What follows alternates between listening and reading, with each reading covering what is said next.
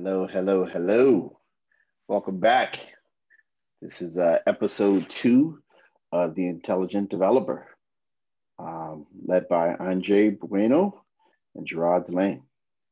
So, how's it going, man? How you been? Been doing very well. Thank you for asking. How about yourself? I've been good. Been good. No complaints. No complaints. So, today, I believe we want to talk about the office market for a little bit.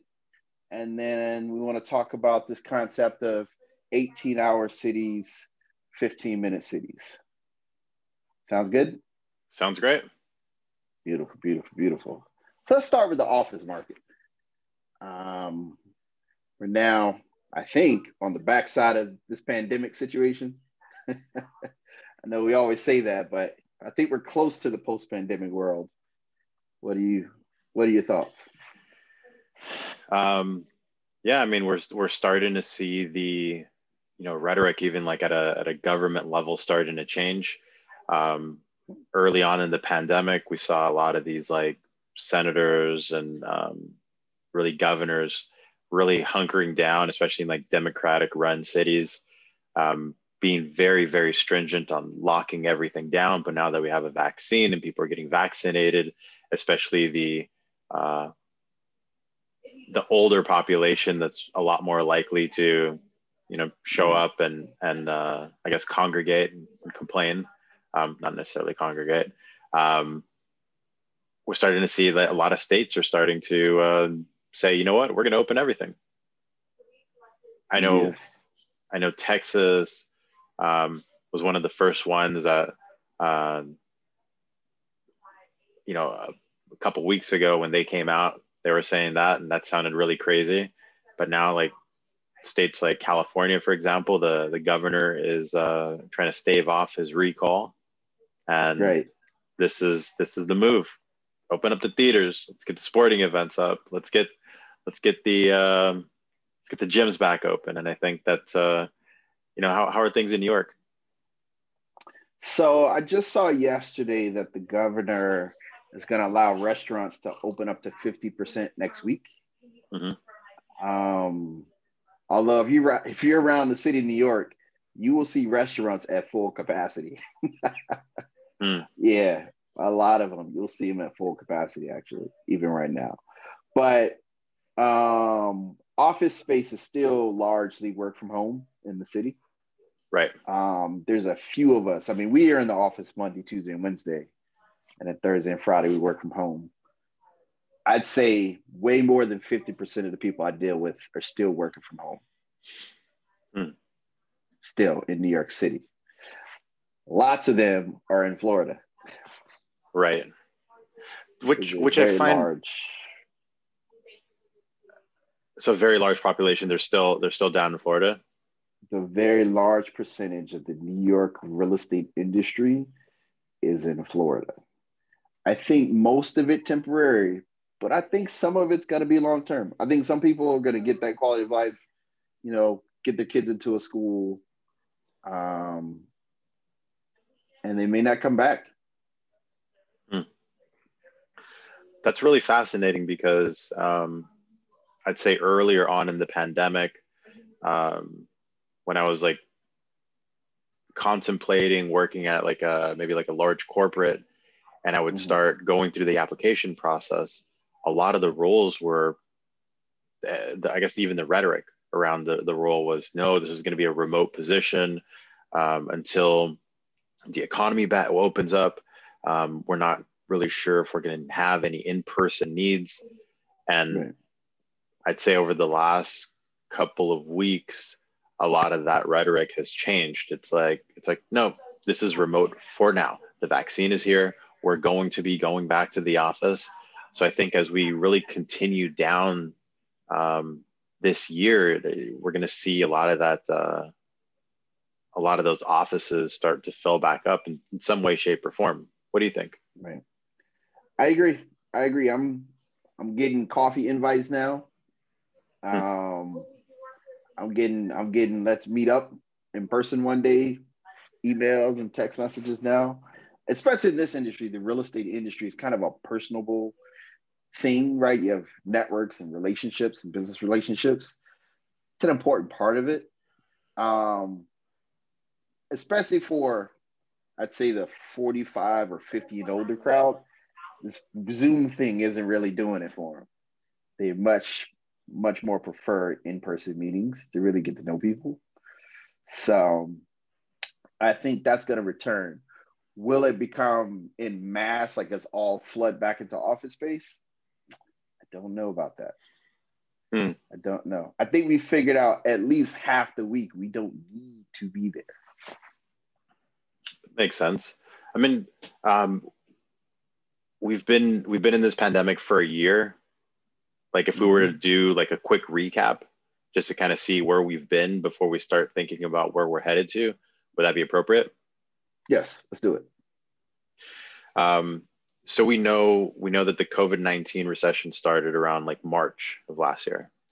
Yes. And really Q2, we saw economic like activity really collapse right across the country. I think between March and April, if I'm not mistaken, we lost about 2.9 million jobs. But then all of a sudden, as we kind of progressed throughout the year, really May through December, we added 1.6 million back. So still a lot of like jobless activities really across the country. I guess we still have, as of February, we still have a net deficit about 1.2 million jobs from pre-pandemic to now. So there's still, I guess, a lot of room to grow, a lot of runway. And since real estate is a lagging industry, how do you think, I guess, when do you think we're going to start seeing that reflected in these valuations?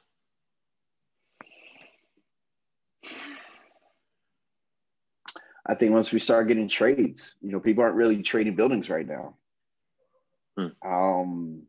It's hard to know what the real rent collection is right now. Right. Yeah. I think it's, during the last recession, we had that whole pretend and extend thing where like there were so many office buildings that were behind, but because the banks didn't force them to act, right, they had a little time for things to turn around. Hopefully, a lot of these office buildings will have some time to turn around to whatever that new normal is.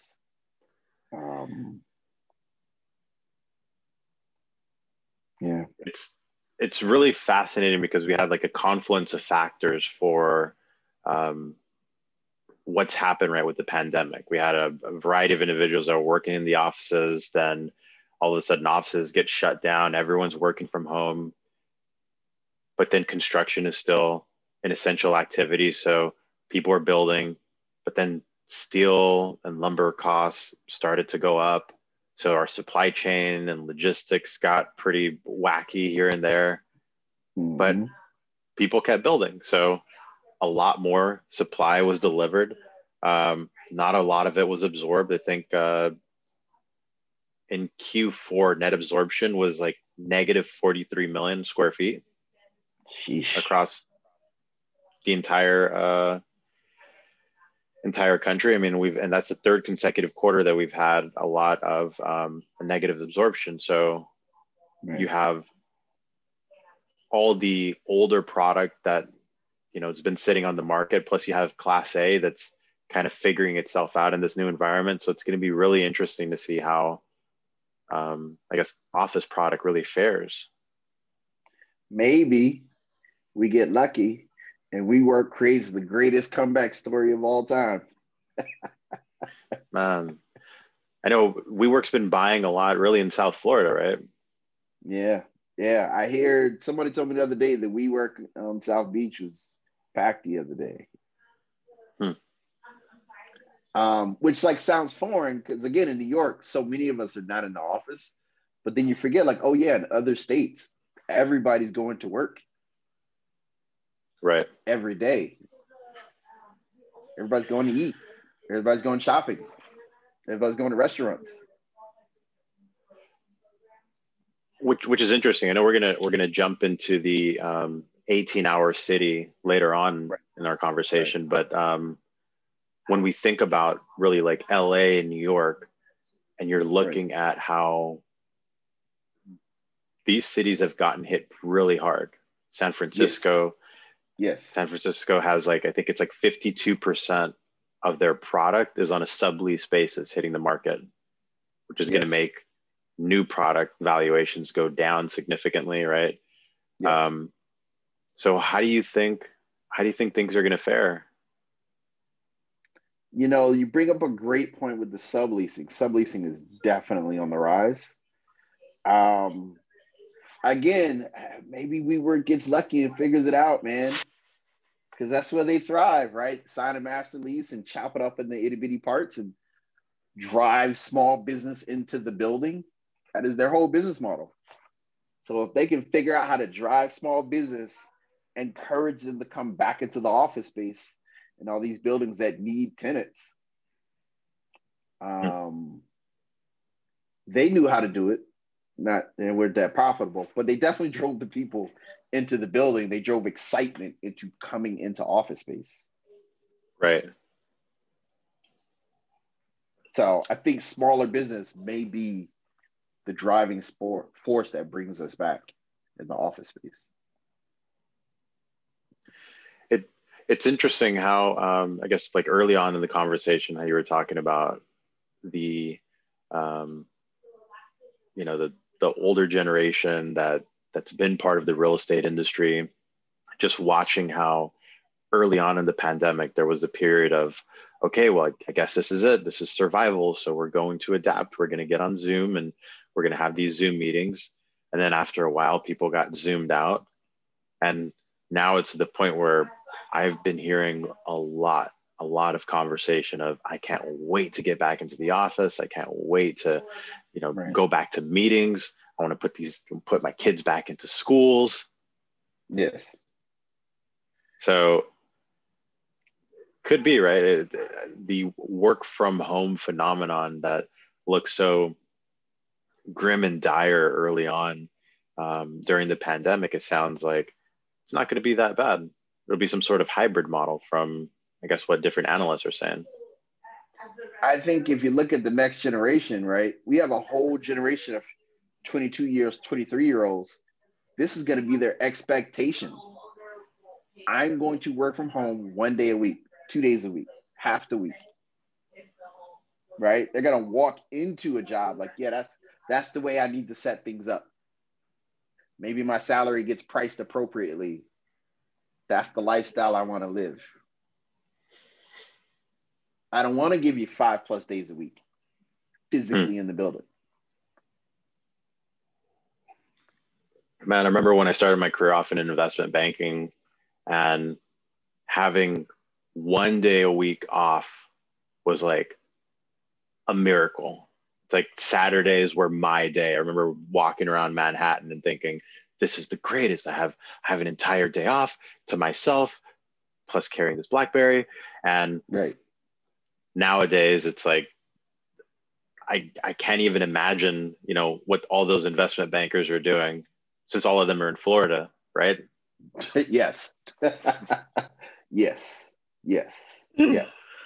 So, that's what I'm saying. The office market, I don't think it'll go back to what it used to be, but I think what the next iteration is, I think tech industry and small business, I think is going to really drive that. So, Understood. When so that's I, no, I was gonna say, like, as we think about that that workforce really returning back into the office, this is going to really happen in phases, right? We're going to start seeing pretty much like the first right. half of the year, it's going to be a lot slower. Yes. Vaccines are, continuing to get rolled out. Yes. Um, President Biden mentioned that, we should have enough vaccines for everyone in the country Right. by May, right? Is that right? Yeah, I think April or May. They think April it's or going to May? be widespread. I mean, there was that big, I guess, joint venture between, Johnson and Johnson and Merck that really Right. really sped things up. So it's going to be super interesting to see how really office starts to fare as we start hitting really the second half of this year. Agreed. Agreed. Agreed. Um, yeah, I think office, back to what I said a second ago, the tech industry, right? All the stock market again hit all-time highs yesterday. Hmm. Driven largely by, the Tesla, Amazon, Google, Apple mountains that are pushing the markets forward. But as we've been seeing, really like the markets are continue to grow. Where do you think we're going to see, I guess, office space start to recover better? Do you think it's going to be in your central business districts, or do you think we're going to see really that recovery faster, really in a suburban environment? I think it'll be balanced. Hmm. I think it'll be balanced. I don't think either one is going to really take over. I think those are in suburbia. Many of them have made the trade-off already. Like, listen, I'm going to work from home. I got my third room or fourth room, which is my office. That is a definitive decision I've made. I don't necessarily need to go to a suburban office complex wherever I'm at. But then there's those, as you said, that just can't wait to get back into the city. I can't lie, Right. I kind of miss going to networking events after work. Right. I do miss that. That's right. Drinking by yourself on Zoom. It's not the business. It's not the business. It's not the business. It's a little problematic. drinking at home by yourself in front of a computer screen. It's problematic. Oh man. All right, so let's talk about the 18-hour city, 15-minute cities concept, which is a trend that I think is growing. Right. Sure thing. So, the evolution of cities. We've had the creation of the elevator, which changed the office space. We've had the highways and byways, which actually expanded the cities. We've had growth of suburbia, which made people go out of the cities. We've had a rebirth of cities with people coming back into cities. And one of the concepts that's becoming popular right now, which is this 18-hour city concept. Kind of high level, what are your kind of initial thoughts on the concept? So I lived in Salt Lake City probably about 10 years ago, and watching that market just explode over the last decade has been really fascinating. One thing that I really loved about living in an 18-hour city like that was really the access to low cost living, the better lifestyle that you really had versus being in a congested metro. It was very different because I had moved from New York City to Salt Lake. So it was a completely different experience. And then many years later, I did an even more extreme move where I moved from New York City to what would be a 15-minute city, a small rural town in central Washington. And it was really fascinating on one hand to be in these like lower cost markets. But on the other hand, I did miss the access to like world-class institutions and the different conversations you would have with individuals in your, call it downtown Los Angeles, midtown Manhattan versus middle of the country USA. Right. I was at a luncheon, I don't know, 6 or 7 years ago, and there was this gentleman there from a family office, very wealthy, and he was like, "Yeah, we're spending all our efforts into Nashville," and I was like, "Nashville? Why would you do that? You got like all the money you could possibly need, and you're here. Why would you do that?" And he ran down the whole list of metrics: the cost of living, the job growth, the average cost of a home, the average cost. He knew like all of it. And he was just reading them off to me. And he saw what I didn't see yet, which was the growth of some of these secondary markets. And Nashville, as we all know now, is one of the fastest growing cities in America, for all the reasons that I just listed. So this kind of concept that, yes, we all know the sexiness of, London, New York, Paris, right, LA, all these like global centers, and all the like benefits of culture and food and employment, high paying employment. But they're really expensive and they're not really sustainable for most people. So this kind of concept that other cities can get some of these characteristics, I think is quite fascinating, that it's a less intense version of the global centers. So yes, you can have arts and culture in Nashville and Austin that we now see as a city that has been on the come up for years now, right? They've had South by Southwest, which has been a cultural icon. And it's been a vibrant city, but like now we're really seeing like, oh, like all those things that you liked about big cities, we can create that in smaller settings, which are less expensive, less intense. It's really fascinating to see really what's happening also in the Carolinas, right? For that same reason, right? Lower cost of living, very resilient demand, great demographic and population growth, and yes. Yeah, it's yes. It's going to be interesting to see how I guess this really plays out over the long term as we start to I guess maybe decouple from these like larger gateway markets and find our way towards these like smaller cities. Carolinas are a good one. Very highly educated population in the Carolinas, North and South. Charlotte, Charlottesville, all those cities over there, like there's a lot of good things going, low cost of land, low cost of construction. So the barrier of entry is much lower than if you're trying to buy a home in LA, right? San Francisco, it's a fortune to purchase a home. That the average 24-year-old, 25-year-old, is just unimaginable the amount of money you have to save to get there. Absolutely. And I guess we can it's easier to make the case for why going to these smaller cities, but what do you think is the benefit for staying in one of these larger cities? So I tell folks personally, this current downturn has hurt a lot of people, and that's like a real thing, right? A lot of businesses are either going out of business or in dire need at this current moment. But in the grand scheme of things, real estate is cyclical.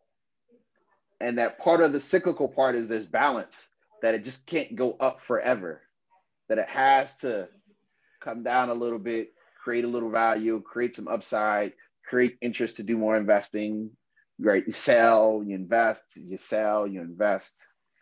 So in New York, we pretty much have gone like 11 years in the positive direction.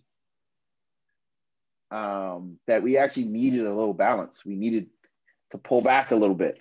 So people say, the rent is too damn high in New York. Well, here you go. Rent hasn't been this cheap in the Upper East Side in a decade. Rent hasn't been this cheap in Lower Manhattan in over a decade. So I think for cities, right, this has created some balance. So some of the intensity that used to be here has spread out. I jokingly said about Florida, but there's a lot of people from Lower Manhattan that have gone to warmer cities, lower density cities. That's created space. So now, those of us who want to stay in the city, you got more options. You got better options. Your dollar can go further. Right. So in the global cores, I'm a big long-term believer, but I think for these secondary markets, I think the growth is real. What's been going on in Atlanta has been amazing. Atlanta's had significant growth. And part of what they're doing is, right, it isn't just all around a certain core, but they got, this Buckhead thing, they got the Uptown thing, right? Tyler Perry's got the thing south of the city, right? There's got all these little nodes of things going on in this whole little world, not necessarily 15 minutes because the roads are kind of crazy, but they Atlanta is a big market, but it has submarkets that have their own kind of attraction to them. Which I guess that's really interesting. I guess that kind of brings up the that 15-minute city concept. Like, I guess in one way, shape, or form, really, I guess those, like Buckhead, for example, is like it's its own 15-minute city compared to other parts of Atlanta, right? Exactly. Buckhead, for example, for those who don't know, it's a submarket neighborhood in Atlanta. Has single family houses, but it also has like a food and beverage district. It's got hotels, it's got office space, it's got kind of all that in its own little world right there. It's got a train stop that's in the city that goes straight to the airport, goes to downtown. So that's what I'm saying. Like, this can be done, and there's certain cities that it's already being done. So trying to replicate that, I think, is a smart idea for some of these cities that have space and have land. That this is a way to grow. That, all right, our suburbia isn't just housing, but our suburbia will have food and beverage, hotel space. It'll have entertainment space, schools, right? All the things you need to do work, live, play within your own community. And I think what makes the 15-minute city so attractive is just the access to, I guess, all those different amenities, right? But at the same time, you could bike everywhere, and you'd be able to get to places a lot quicker. You're not so reliant on sitting in a car, and Right. yeah, that's fascinating to see how, like, really public transportation is a huge factor in being able to bring all these things together. Yes. So I guess how Yes. do you justify a city, for example, spending so much on investing in public infrastructure, knowing that all these secondary and tertiary benefits are going to come from that, but you're probably going to lose money from that original investment? Yes. In America, over, I don't know, the last 100 years, investing in infrastructure has been a money losing situation. Although in the long run, it does make your city better. It has historically been a money losing proposition. Florida's still trying to get their thing going. There's a train going from Miami to Orlando, Right. and from Orlando to Jacksonville, and from Orlando to Tampa. They've been working on that for over a decade, maybe 15 years now, trying to like get that concept going of connecting the state, and a more efficient way of getting around. I don't know. It takes political will and hopefully long-term vision. And a lot of capital, right? Lots and lots of capital, which again, since basically Rockefeller, we haven't really encouraged the creation of trains in America. We haven't. I guess, do you think we're going to be seeing that during this administration? A return Don't know. to pushing people into electrical and plumbing and these trades that they do make money, especially over the long term. You can take those skills to any single market that you want, and there's demand there. I think in the first 2 years, Biden's got room to like potentially pick an initiative and make it happen. After 2 years, I don't know. If he loses the House and the Senate, it's a crapshoot from that point forward. It'll be a dogfight after that. But I think, I actually just saw something earlier where the federal government told Houston that they can't do this highway expansion that was going to expand into a Black community. I do think the Biden administration is going to be actively involved in infrastructure projects in America. Will they get enough money from Senate to fund large scale investment? I don't know. The smart thing to do would be to create some sort of public-private investment vehicle where KKR, Blackstone, right, figures out how to make money front loading the costs and, subbing it out and getting local contractor participation with government oversight. That would be a smart thing to do.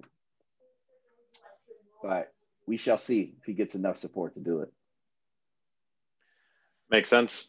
I mean, really, though, I guess the way of the future really will be through these like P3 models, and I think a lot of cities are starting to really see the benefit of that. Yes, yes, yes. And I think it'll be interesting to see how Tesla works it out with Texas and being attracted to that state, and will that state work to make the green business model as profitable and as welcome as they do the historical oil business, right? And as they've been working with the wind business, the solar business and the wind business for a number of years. So it'll be very interesting to see if they encourage that and become a big hub for that type of energy creation, because they get a lot of sun in Texas, right? So like, will they give Tesla the space to like really make a massive imprint on it, which would be a big job creator? Absolutely. So, cool. Well, this is a great conversation, my man, as always. Thank you. Appreciate it. This was very insightful. Appreciate your points. Yes, sir. Ditto. I look forward to the next one. Looking forward to it. All right. Till next time. All right. Till next time. Take care.